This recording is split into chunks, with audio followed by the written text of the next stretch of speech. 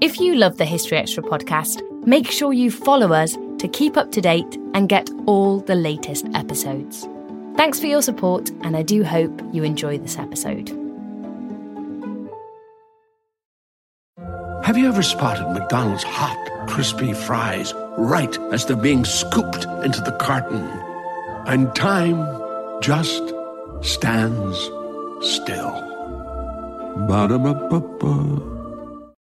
Another day is here, and you're ready for it. What to wear? Check. Breakfast, lunch, and dinner? Check. Planning for what's next and how to save for it? That's where Bank of America can help. For your financial to-dos, Bank of America has experts ready to help get you closer to your goals. Get started at one of our local financial centers or 24/7 in our mobile banking app. Find a location near you at bankofamerica.com/talktous. What would you like the power to do? Mobile banking requires downloading the app and is only available for select devices. Message and data rates may apply. Bank of America N.A., member FDIC. You know, it can be hard to see the challenges that people we work with every day are going through.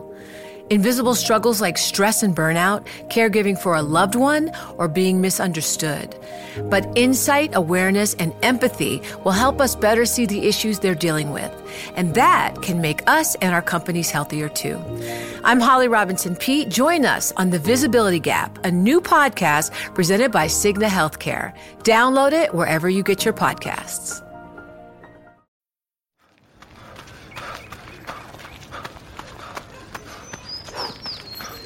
Going for your first ever run around the park. Literally running errands all over town.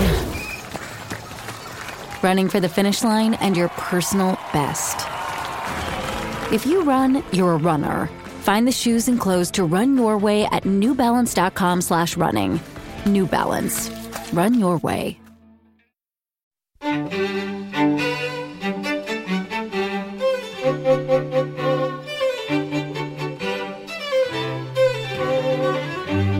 Hello and welcome to the History Extra podcast from BBC History Magazine and BBC History Revealed.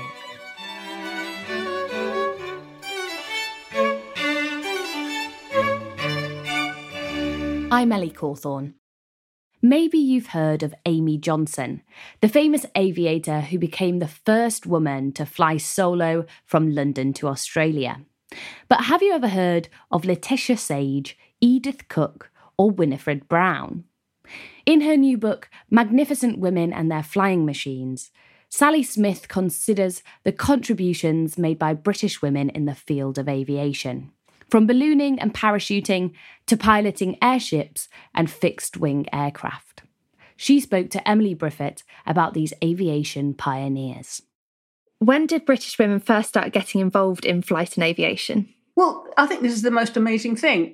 Men didn't even think about it they didn't get going until the 1780s. In fact, it was two Frenchmen in 1783 when they finally got off the ground. It was in Paris and they were using a Montgolfier balloon. It's literally hot smoke, hot air from a real fire that lit paper and silk into a balloon and lifted them off the sky.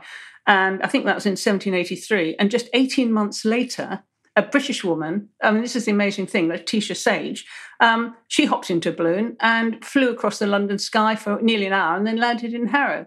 And so really, British women were at the beginning, right at the beginning of flight. So could you spoke a little bit about Letitia Sage there. Could you perhaps tell a little bit more about her story?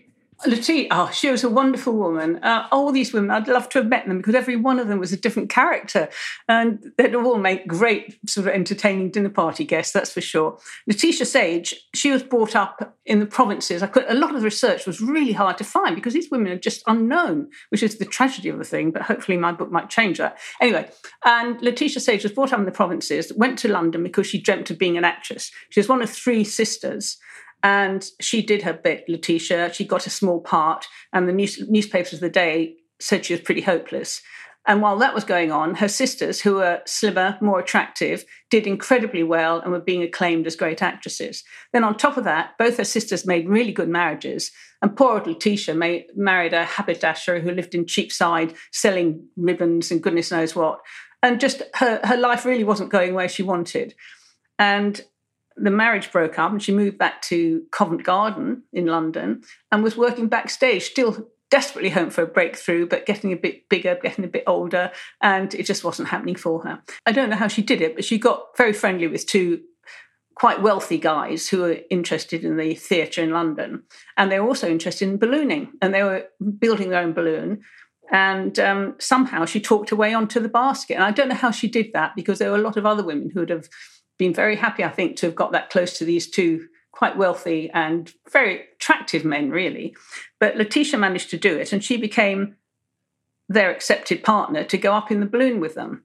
And I think possibly having a girl with them, they'd have liked, because they were charging entrance to see the launch of the balloon, and it was becoming a money-making thing. So she was probably a bit of a mascot, a gimmick, but nevertheless she was chosen, and she could go. So she was very pleased about that, and she, whatever her nerves or anything, she agreed to do it. And they got onto the platform of this balloon, and I think this was in 1785, and it was too heavy. And this goes again, her character, because they were too heavy. One of them had to get out, and one of the partners got out. So in the end, Letitia and just one of the guys went up for a balloon flight, and they took off and flew right across London. Incredible thing in those days. No one had seen something like that. So wherever they went, people were rushing out, looking in the sky. Has doom come? What is it? It was quite extraordinary. 1785, long time ago. But they had a good landing, and she became the first ever woman to fly. And it was only, as I said, 18 months after the very first French people had got off the ground. So I think one of the things that you really spoke about there was the fact that almost women being used as a bit of a gimmick, as it being adding to the spectacle, adding to the interest and the intrigue of the event. Could you tell us a little bit more about that? This was very much the case, and right through history, women have been used like this because the accepted norm for a woman, especially in Britain's society, and I suppose most of the society right across the globe, the woman's place was in the home. They looked after the children, did the cooking, ran the household, and they didn't really get involved in these extraordinary adventures, certainly. Exploration, there were a few of them. In aviation, it really was a man's world. And yet British women, especially, all the way through, you had one or two who were standing out and getting involved. And each one of them had the most amazing story. And Queen Victoria actually wrote once, I think it was about in 1880, she wrote a letter saying how she disapproved of using women as gimmicks in flying displays, because in those days they were taking them up underneath balloons, sitting on trapezes, waving flags, and doing all sorts of gimmicks to attract crowds and paying fee-paying crowds. And there was a lot of opposition against that, and as I said, including Queen Victoria. But women were still being used as a display. So that's where the women in the book are all different, because each one of them actually played their part in aviation. I think one of the characters you really draw out for this part of the story is Emily Devoy. Could you tell us a bit more about her? Yes, I would actually have loved to have met Emily, because she had a phenomenal, just extraordinary life. She was born in the late 1860s. Her parents lived in a poor area of London. It was adjacent to Agar Town, I think the name was. It was near London St Pancras anyway. And there was one, let me read you this description because I love it. And it said, this is on the historical descriptions of Agar Town, said, it was one of the most run-down areas of the city, with wretched hovels and roads a complete bog of mud and filth. There was no sewage system and a lot of sickness. I mean, that phrase, it gives you an idea of where she was brought up, doesn't it? Real pretty, poor conditions. But anyway, it got worse. Because then I think it was the time of the railways were expanding everywhere. And to make room for London's new St Pancras, and I think it was King's Cross, it decided to simply demolish Agar Town. To me, I think to modern society it would be appalling. In those days, it was quite common. I think my research showed that overall, I think the railway clearances evicted something like 60,000 people. Anyway, and Emily and her family was just one of them, chucked out, nowhere to go. And the father tried to do all sorts of things, but it didn't work. And little Emily at 3 was put into a workhouse. And that was the end of her family life. I mean, it must have been so scary. Anyway, that was her background. So she must have been, I suppose, a bit feisty to survive all that. I don't know if all the kids survived it, I suppose, somehow. But anyway, and then it was a long story, but she met her sister's husband, who was involved in ballooning. And he got it because he was a coachman and his employee had been involved in ballooning. He took it over. So it's a long, very involved story. But anyway, she discovered ballooning. It was just in its infancy then. and liked the idea and was showing a real interest, not just a sort of distant, oh, that's nice interest. And so he became involved in teaching her a little bit more about it, and she showed more and more interest. Anyway, long story. She ended up sitting under a trapeze under one of his balloons, giving a display in Cheltenham, and they went up to 3,000 feet, and then she jumped off with a parachute. And the parachute opened, she was fine, she landed in the park, and she became Britain's first ever female parachutist. And of course, probably one of the first in the world. And after that, she went on and gave displays. Her husband died in an accident, and she went on doing her own displays. And I mean, well organised, collecting money, very, quite a good businesswoman. And yet, look at her background, it was in her, wasn't it? It was just an extraordinary thing, really, just another exceptional British woman who got involved in aviation. I think there's almost another side to it there, but you think you bring in the level of societal concern for women getting involved in these early experiments, these early aviation experiments. Could you perhaps explain what actually was it that concerned them? In the early ballooning again, which is the early aspect of all flight, I suppose, it was wonderful because they were sort of small baskets that went up under these big balloons. And women, if they got into a basket, they had to stand in close proximity to the man. And that really wasn't acceptable. And so there was opposition against that, against women shouldn't be seen to be going in a balloon with a man because they have to stand so close to them. It's wonderful. And of course, clothes were the other thing. Because, Letitia Sage on her first balloon flight, she went up, she dressed carefully for the event. She put on a really lovely long plum dress and a big bodice and her makeup on, which was, I think, very basic powder, but some rouge on her cheeks. And then she went up with a big hat. And it was all about clothes. And even a part of the book that I absolutely love, and it only takes a small section because it was very hard to find out much about her.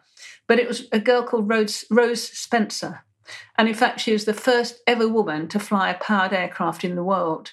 And it's so fascinating. But Rose Spencer, she's just a typical Victorian woman on the edge of the Edwardian era. And sort of early, just the turn of the century, she was married to a man who was experimenting because he was a great believer in flight. We're talking about some years before the Wright brothers took off. And her husband, Stanley Spencer, was very keen to show that you could do powered flight. And he'd built this Zeppelin-style sort of airship, very small. And she helped him, and it was at home in Islington in London. And then he was doing tests with it down at Crystal Palace in South London. And he did a couple of tests, and they modified it. And he did a couple more tests, and she went down with her little girl and to watch it. And I don't know, again, there's no way to know what led up to this. But anyway, she stepped onto the platform and took hold of the controls. The engine was revving away, and it was just wired control. We're talking about 1902 here, 1901. And she pulled the wires and sorted it all out anyway and took off. And she took off in this airship and flew about half an hour around South London at about 300 feet and then made a very successful landing. And this was an extraordinary thing for a woman to fly an aircraft in those days, well before the Wright brothers had got off the ground. And poor old Rose Spencer, totally unknown. And so, hopefully a few things will be altered now. I've noticed Google are already altering all their records. But anyway, that aside, she was wearing a long Edwardian skirt and a big, sort of Edwardian shawl type top. And the clothes you didn't change your clothes when you did something extraordinary in those days. So from this, what can we really tell about the background of some of these ladies, these women?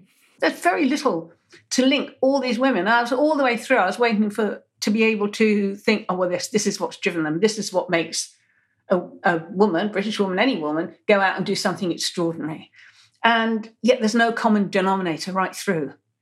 That they come from such different backgrounds, such diverse sort of attitudes and society.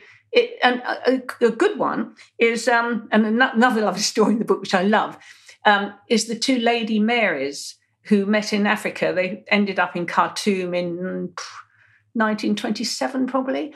And again, very early flying, biplanes, open cockpits, that sort of thing. And they were both very, very early pilots in Britain, but they both had a dream they wanted to fly. Lady Mary Heath she was born in Ireland, but became sort of British because she lived in Britain and married several British husbands. But she wanted to fly because it brought her fame. She wanted to do something different. Lady Mary Bailey was at the opposite end, and she just wanted to fly quietly because she loved flying. But they came from very different backgrounds. Mary Heath, her father killed her mother, and then she married an elderly, wealthy man when she was younger. I'm sure it was for love, but she inherited lots of money from him because he was quite old, and that helped her to fly. The other Mary at the same time was Mary Bailey, who was brought up in castles with footmen and was presented at court and had a wonderful background. And the two of them were two keen flyers who were flying out of a place called Stag Lane in London, little airport there. Anyway, and for various reasons, they both decided they wanted to fly across Africa. And Mary Heath, with her third husband, another elderly, wealthy man. I'm not making any judgment here, but I'll tell you the facts. Anyway, on her third elderly husband, also had a lot of money. She bought a plane and took it down to Cape Town and was going to fly up through Cape Town. Mary Bailey, who was looking after her 4 children in London, in a quiet little family, but had a wealthy husband, was flying and decided she wanted to fly down to Cape Town from London because her husband had business interests down there. So while Lady Mary Heath was in Cape Town flying up to London, Mary Bailey left London to fly down to Cape Town. This is an extraordinary thing, and it was a coincidence. They weren't doing it to upset each other. It's just just how it worked out. Anyway, and they met in Khartoum. I think it's 1927. And the two Lady Marys, both pilots, trotted in their little old biplanes and came down into the middle of Africa. And of course, there was the British residents there, and their concept of seeing these two female pilots must have been extraordinary. But it was just, again, an illustration that they came from very different backgrounds. Were there any particular occasions when women were particularly keen to hide their identities or cover up something about their past so they could participate in the aviation community? I think that was quite common. The difference, again, we're looking at Victorian era, Edwardian era, and just more recently, but it wasn't just money that divided society, but class was very rigid. And it's in a way that I think today, although everyone's fighting for equality, but we can't imagine just how rigid it was in those days. And there was one case, a girl called Sylva Boyden, and she was the first British woman to jump out of a plane with a packed parachute. She actually saw some parachuting taking place, testing, in Richmond Park in London. And we're talking about 1917, 18, the end of the First World War here, that era. And she looked at it and she thought she'd quite like to have a go. And so she thought it'd be something different, I suppose. And so she had a go and she got involved and she met a man called Major Ord Leese. And he was a very interesting character, quite famous. He'd been on the Shackleton exhibition and he came from a very different background from Sylva. But she linked up with him and he took her on to help. They were demonstrating the British Guardian parachute, which they were trying to sell and make all aviation, and including the RAF pilots, carry them for safety. The RAF was still not sure about the cost and not sure whether it was the best parachute to buy. So there was a little prevarication there. But anyway, so Sylva and Major Ord Leese started demonstrating these parachutes and were doing very well demonstrating it. And the Americans were interested, Canadians were interested, as well as the British military were interested in possibly buying them for their pilots. And so it was going well, and it looked like it was going to be a good business and lots of Guardian parachutes would be sold. And they were invited to demonstrate the parachutes in America. And this caused a problem because suddenly Sylva Boyden, who'd had her sort of background hidden in a way from Major Ord Leese, hadn't said a lot about it, but had put on certain airs and graces and joined in his society, had to then get a passport. And although passports had only just come in, they're only just single folded over, they nevertheless had been introduced. And so she had to admit that her proper name was Ellen Pothecary. And of course, from that, orderlies wanted to know, what was your background then? Where's that come from? And she had to admit that she was the daughter of a poor carpenter who'd brought up in Twickenham. And it was obviously of a great source of embarrassment to her that she had a very different background. It was really, class was just such a big thing.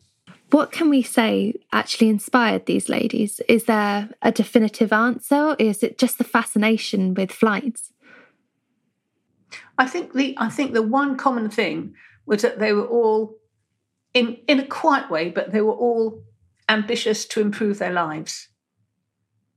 And you can improve your life at any level, I suppose, and at any time in history. And out of poverty, if Emily Devoy, for instance, brought up in a workhouse, anything that would get her out of that probably inspired her. And with Mary Bailey, who was, and some of the others who were brought up with quite considerable wealth, they still wanted to do something different, do something a little bit better, maybe for interest, not fame or money necessarily, but they wanted to do something inspirational, do something exciting, and feel they've made something of their life. And I think this was the thing that drove all these women, that they really wanted to make the most of their lives rather than just go along with the norm. How far then could these women achieve their goals, their ambitions on their own? And was this a thing that did change over time? It's hard, isn't it? Because aviation's a funny area to be in, and it's not something that you can just do out of the blue, waking up one day and think, I'm going to get into aviation. So it is always a partnership, whether it's a group of men, group of women, or a group of men and women, women and men. So it's always been a team effort, I suppose. For women being able to do things on their own, I think probably it was starting in the 20s and 30s when women were becoming a little bit more independent. I mean, Amy Johnson, when she flew to Australia, she wouldn't have done it with Jack, who was the big engineer at Stag Lane, who helped her through, or, I mean, lots of help. So it was still male-dominated. I'd say probably it was the Second World War that really changed things, because that was when a lot of women were joined up, thanks to Pauline Gower and some of the other very brave early flyers of that time. They joined up the ATA, the Auxiliary Transport Airport, and they flew lots and lots of planes without any proper training. They were switching from plane to plane, just helping the war effort. And I think that was really the biggest breakthrough. And they could realise that actually women could not only do as well as men, but in some cases they could do better. Still to come on the History Extra podcast. And she was the talk of the Victorian era, because she did have a few accidents. She did land on a few roofs in London. She did cause a bit of damage. And she did nearly wiped out the Crystal Palace at the London exhibition, which was wonderful, because the balloon she took off had a slight leak and she just couldn't clear it properly. I think she cleared the top of it by about a couple of feet. So it was nearly a very dramatic flight. This episode is brought to you by Indeed. We're driven by the search for better. But when it comes to hiring, the best way to search for a candidate isn't to search at all. Don't search, match with Indeed. Use Indeed for scheduling, screening, and messaging so you can connect with candidates faster. And listeners of this show will get a $75 sponsored job credit to get your jobs more visibility at Indeed.com/HistoryExtra. Just go to Indeed.com/HistoryExtra right now and support our show by saying you heard about Indeed on this podcast. Terms and conditions apply. Need to hire? You need Indeed. Canva presents Unexplained Appearances. It was an ordinary workday until... That presentation appeared out of thin air. Also, it's eerily on brand. Wait, did that agenda just write itself? Words appear, making this unexplainable case... Unexplainable? It's Canva's AI tools. I can generate slides and words in seconds. Really? The real mystery is why I'm only learning this now. Canva.com. Designed for work. When you need mealtime inspiration, it's worth shopping Kroger, where you'll find over 30,000 mouth-watering choices that excite your inner foodie. And no matter what tasty choice you make, you'll enjoy our everyday low prices, plus extra ways to save, like digital coupons worth over $600 each week. You can also save up to $1 off per gallon at the pump with fuel points. More savings and more inspiring flavors make shopping Kroger worth it every time. Kroger, fresh for everyone. Fuel restrictions apply. If it was more of a team effort, do we see an emergence of perhaps of women's flying clubs or societies, or at least female membership to societies more generally? Yeah, that was interesting as well, because women were very involved, as I said, right from the beginning. And but again, mostly as partners who joined in maybe a little bit, but weren't really taking control or doing their own thing, I suppose is how one describes it. But then as you get into the 20s, you get people like, Winifred Brown. I covered her, gave her a full chapter in the book, because I just loved her. I mean, I'd love to meet her. Winifred was lovely. She was, I think she was born at the turn of the century and was in the growing up in the 20s in just north of Manchester. And she was a very indulged child. She was her slightly older parents. Her dad was a wealthy butcher. And she was 10 stone when she was 10 years old. So she was a little bit overweight, and she was teased for her weight in those days. And it didn't worry her. She was a bubbly, happy, really happy girl. And she sounds like she had a wonderful childhood. Her parents devoted themselves to her. It was just wonderful. And she grew up in Manchester and all was going well. And her father bought her a car, and then she met a boyfriend. And so her father bought her a little plane. A boyfriend was interested in aviation. And so she mentioned about it. And so Daddy bought her a plane. Well, why not? So she got involved in aviation in a very easy way. But what was interesting was that she was told she was flying a film for a film company and just did something. She had to land in a field for them. They said it's fine, it's been weighed out, measured out, everything for her. And but landing in the field, she accidentally killed a boy. And that changed her a lot. So from this frivolous young flapper 20s girl, she then became a very serious pilot, but she still had her little bubbly personality, but it had made her mature. And then anyway, she went up to various air meets and she saw an air race in Blackpool and thought, I'd like to enter that. And this is still late sort of 1920s. A very handful of British pilots, that's all there was.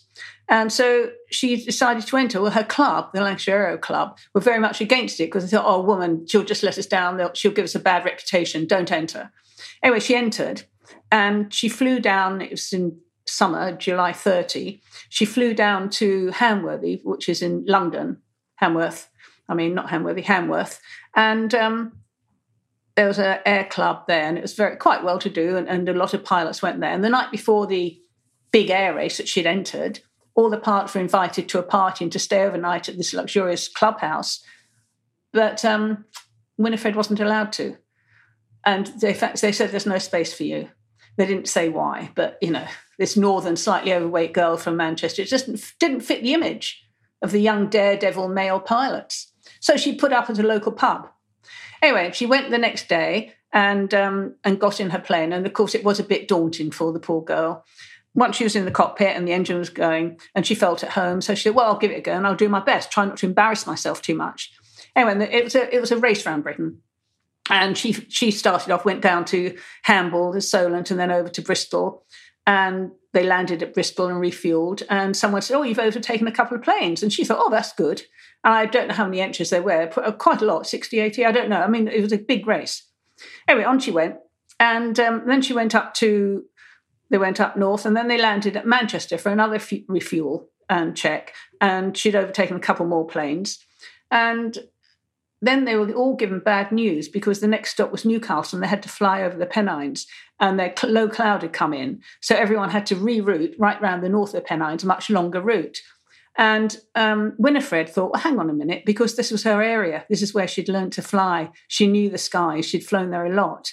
And so she worked out a new route that she could go through what was called the Woodford Pass, which is due east of Manchester, and cuts through the Pennines over to the east coast or to the east of England. And she looked at it and she thought, I wonder, And anyway, they took off, and as the planes all headed north for the new route, she turned east and headed to the Woodford Pass. And the cloud was getting lower and lower, and she was heading towards it. And she was thinking, I might have to turn around. And she headed on. And then the cloud was sort of getting thicker, and she was looking down, and the ground was beginning to disappear in mist. And by that time, in an open cockpit, flying, hurtling through the air, wind rushing at you, and suddenly your visibility is going, it's very dangerous. And in those days, it was very dangerous. But she sort of just headed on a little bit more, just holding on. And suddenly the ground started to clear again. She could see the ground. And then suddenly she was through. And she could see the ground, the clouds had lifted again, and she was on the east side of the Pennines. And so she whizzed up to Newcastle, checked in, did her thing, took off again, and she was well in the lead. And she sort of tried, and as she landed at Newcastle to refuel and check, they said, you're in the lead. But she thought, well, yeah, okay. But there were a lot of fast planes coming up behind her. And so off she went. So she went straight back down to London to navigate. And in these days, navigation was often following railways. I mean, we are talking early flying still here, following railways, following tracks, following roads to make sure you're on course. Anyway, her navigation was immaculate, and she came back to Hamworth. And just as she saw the finish, another plane was behind her. So she put her little plane into a big dive, and it went over 100 miles an hour. Everything was rattling and shaking, but she thought, well, I'll just do my best at the end. Anyway, and landed, and she was fine. She landed. She thought, phew, well, at least I haven't disgraced myself. And then people started running up, and she found she'd actually won the race. And of course, she was astounded, but everyone was astounded. No one could believe a woman had won this race. And of course, she got a letter from the king, and it's just amazing celebrations. Of course, what was funny is that day, the organisers then invited her back to the clubhouse. Of course, you can stay. Will you stay tonight? And she went back to her pub, and she said no. But I think that was the first of women really showing how, we're independent, we can do what we want, and you don't have to fuss around us too much. Look what we can do. And it's just a lovely story. And again, a very happy ending, Were these pioneering firsts always spectacular events, or were there some that were perhaps less well known and went undetected, unknown about? I mean, some, like the first two, I suppose, go through the sound barrier, those sort of things that are fairly predictable. And Helen Harman, who was the first woman to go into space, they were fairly sort of well known. I think Joan Meaking and Naomi Heron Maxwell were two interesting people and totally well known, and didn't do anything dramatic, but they did prove things and show what could be done for men as well as women. Joan Meakin was a pilot, but a glider pilot, and she just loved gliding. Her parents didn't want her to do it, but she insisted in the end and got her own way. And she went over to Germany and learnt at a very good school over there and was taught how to loop, and she loved looping gliders.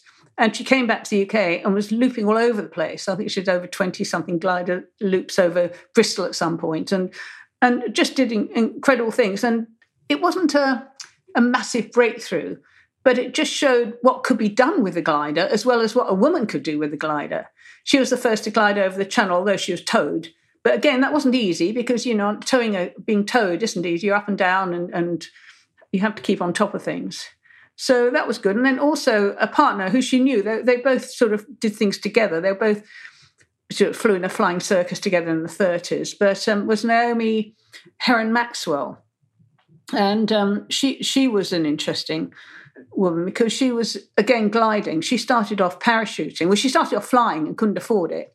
And then she went to parachuting, which she found she could earn money to do. And she was one of the first to do free fall, but she was stopped doing that because they thought it was too dangerous and she had to pull off a plane. And of course, these are still days where could you breathe in free fall? This is when you're falling down before you've opened the parachute. And anyway, and then she went on to gliding, and she learned again in Germany because Germany was the main area for gliding in those days. But she was an extraordinary woman because she sort of just kept going. And it was a war. She was going to Germany in the late 1930s, and she could see, I think she went to actually a display by Goering or something. And she was well aware that Germany was changing.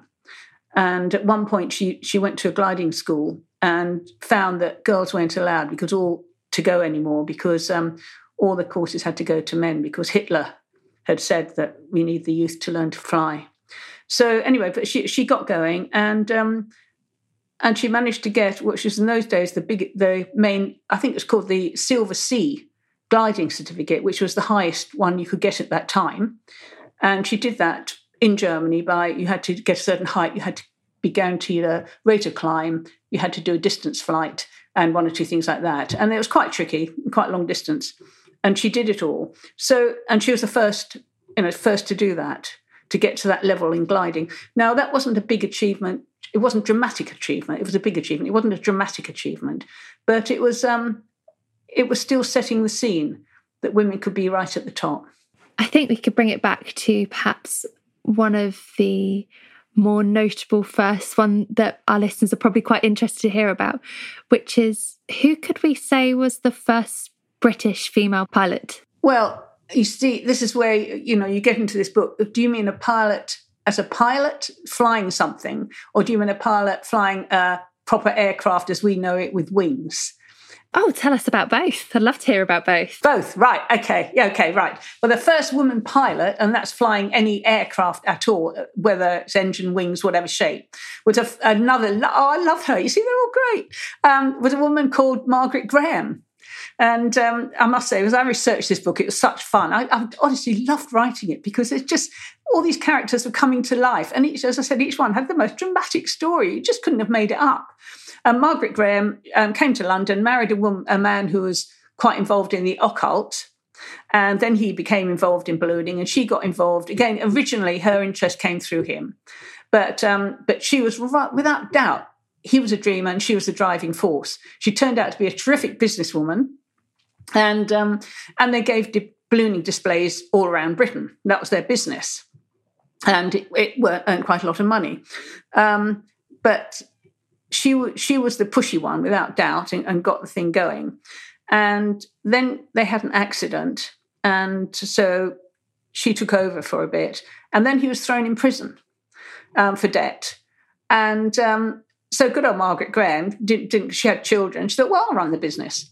So she'd done a couple of flights. So she took over, and she was piloting the flights, and she took over, and she was an amazing woman and turned out to be a great pilot. The very first time she flew, it was from, I think it was it was just North London, and took off, and she did a very short flight and just skimmed a church and ended up at the back of a pub in Islington on a vegetable patch.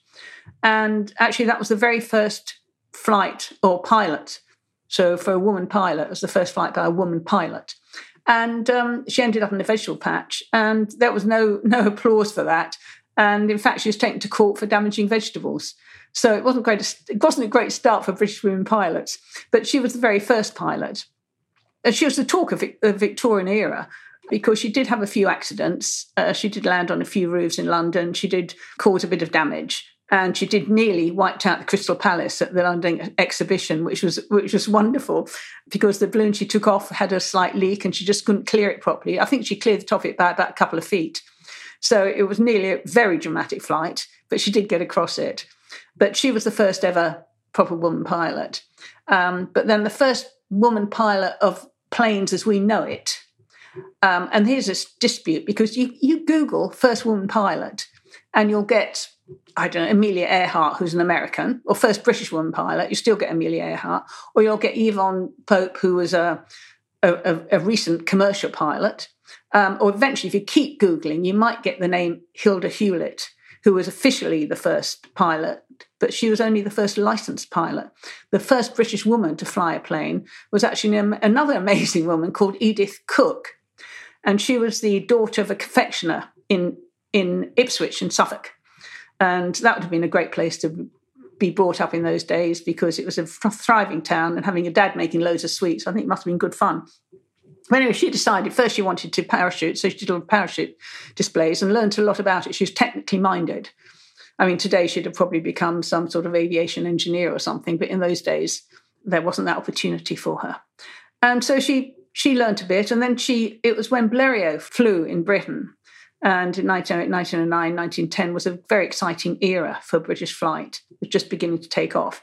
And She then I think she probably saw Blériot's plane that was displayed in Selfridges in London, and she decided she wanted to fly. There were no British pilots at the time. Well, she saved her money up, and then at the end of 1909, she took herself off with her little case on steam train to the Channel, got the ferry across, steam train to Paris, steam train down to Pau in the south of France, which was recognised as an aviation centre in those days. And she took herself there and signed on for a course to learn to fly. And that was pretty astonishing thing to do. There weren't any other women pilots learning there at the time. I think the instructors there were a bit bemused because they really wanted men who were happy to get covered in oil, happy to do the engines. They really didn't think a woman would do that. They had Anzani engines. She had to learn how to prep it. You know, it was quite the planes were made of sort of wood and wires, and it was a lot of practical involvement in learning to fly in those days. And anyway, she did it all. And just as 1910 broke, I think early January, she went solo and took off the ground and flew, and then continued to fly really for a few weeks till she came back to the UK.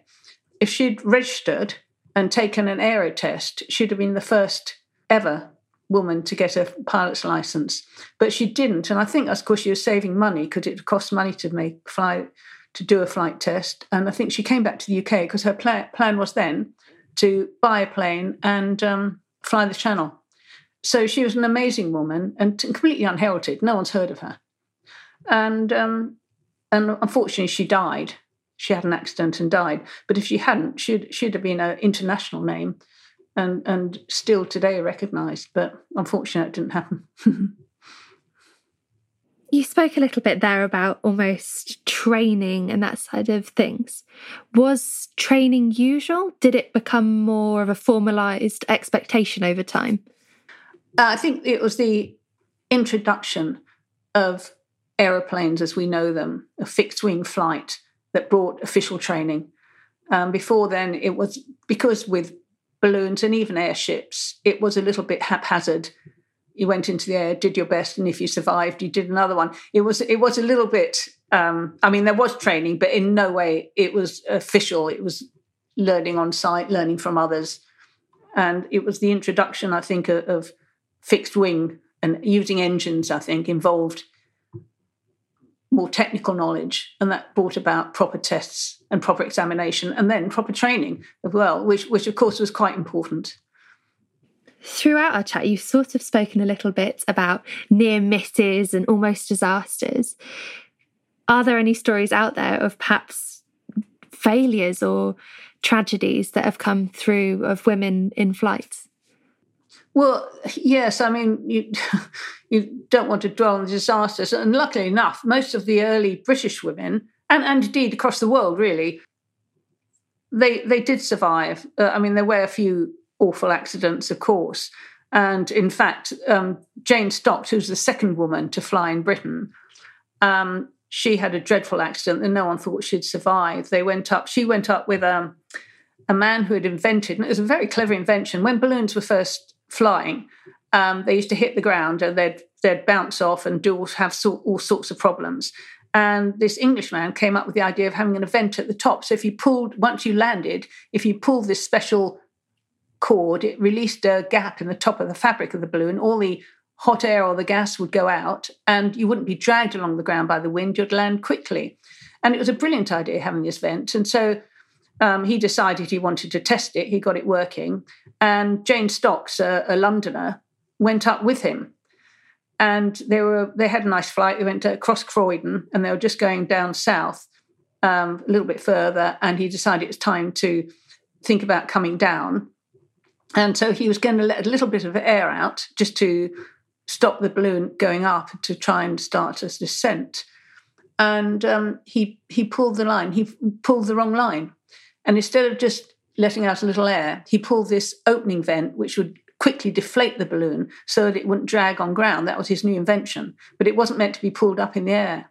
And he pulled it up at, I think they were probably about 2,000 feet. And of course, the balloon just collapsed.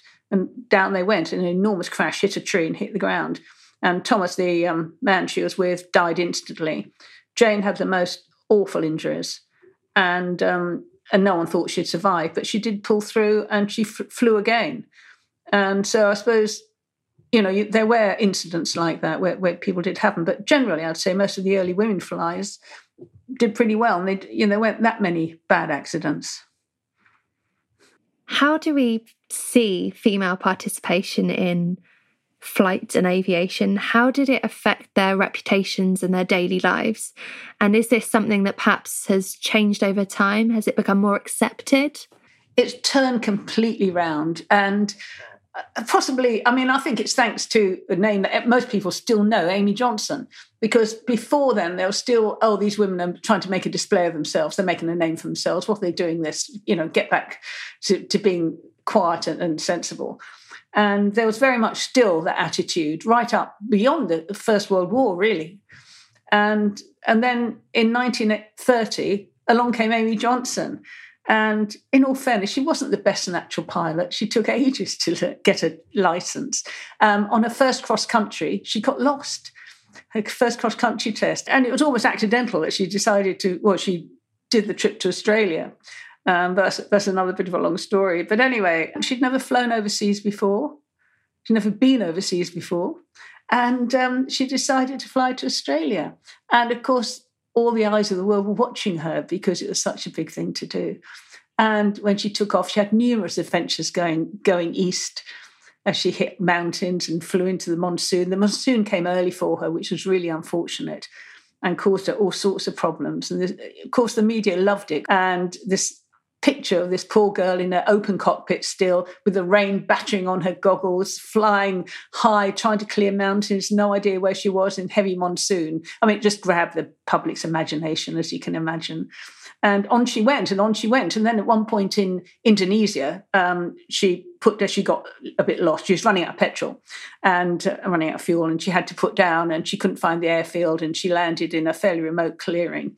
She did very well. But there was no way to get messages back. And so for 2 or 3 days, where's the missing air girl? So that added to the spectacle. And then finally, after numerous adventures and the most extraordinary flying, really, and I have to say quite a bit of luck, but good luck to her, she made it to Darwin and landed there. And I think that was a big turnaround, that then suddenly, look, here are women are doing their own thing, and they shouldn't be going back to doing something. They're not trying to make a spectacle. She had shown enormous courage, enormous resilience, and some quite dramatic flying.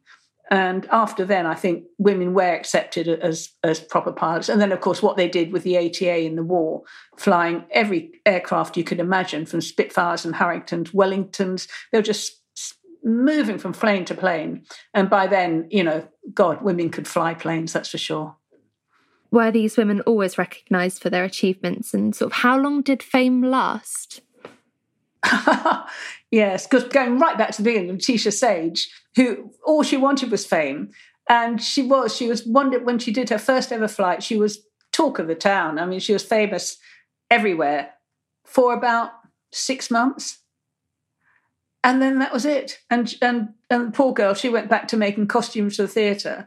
I guess long term, she must have thought, well, I did at least achieve a bit of fame. It certainly wasn't long lasting. And the fact also is that the book, you go through the names in the book, and while some of the stories are dramatic, how many names will anybody know is commonplace? And yet, they should be, because a lot of them did the most amazing things. So I guess fame doesn't last, really, or none of the early women did. And even Helen Sharman, who was our first woman to go into space. And she did, it was remarkable. Her story is remarkable, how she went to Russia and learnt Russian so that she could participate. That alone, I thought, was a pretty good thing to do. And then she flew up to the Mir space station and spent a whole week there. And it was just fantastic what she did. But even her name, you ask who's Britain's first woman in space, not sure. So they're not well known, these women, but I think at least they've got a record now. Did these women often put their story down themselves, or was this something more recognised in the press? Actually, that's a really interesting question, because I'd say almost most of the women were so involved in wanting to do what they did for their own purposes, none of them put anything down. I think they are the type today that would not have been on Facebook. They wouldn't have been doing their social media page and their influencing. They'd have they'd have just gone quietly on with what they were doing because they wanted to do what they wanted to do. And they weren't doing it for public acclaim. They were, like Letitia Sage again, there were a few of them that were doing it because they wanted to make money or they wanted the acclaim. Mary Heath was one, the one who flew for Africa. All she wanted was fame and glory. I mean, that was absolutely her driving force. But generally, a lot of them were either doing it for an own personal reason to see if they could do it as a personal challenge, or they were just doing it because they loved it. Yeah, so I think that actually is one, now you've mentioned that is one actually common denominator, that none of them really were glory seekers. They were all just quiet achievers. Aside from being pilots or passengers or parachutists, 3 Ps there, how else do we see women get involved in the wider industry as it grew and as it developed? Well, I mean, as I said, British women have been involved right from the beginning, which is odd, but again, just demonstrates how slow it was, I think, for things to change. And also, again, if you look at society, women did have to look after children. They did have to stay at home, a lot of them, to look after the house. Someone had to, and the men weren't going to do it. So it was women. So I think it's evolved, women becoming involved in the wider area of aviation. It's like, I mean, nowadays you'll have fantastic women, aeronautical engineers designing spaceships. NASA's full of women. You know, they're everywhere. And, of course, Helen Sharma's been up in space. So we haven't got one on the moon yet. That'll be the next, I guess, woman on the moon. British woman on the moon, of course. But I think possibly it's been a hard slog to get women to that equal area, but the same as in every other area of life, really.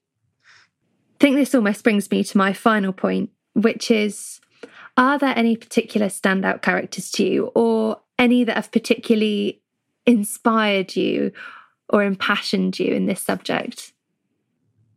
That's a difficult question because in each way, I think they're all very inspirational. They've all wanted to achieve slightly different things. They've all had different obstacles put in their way.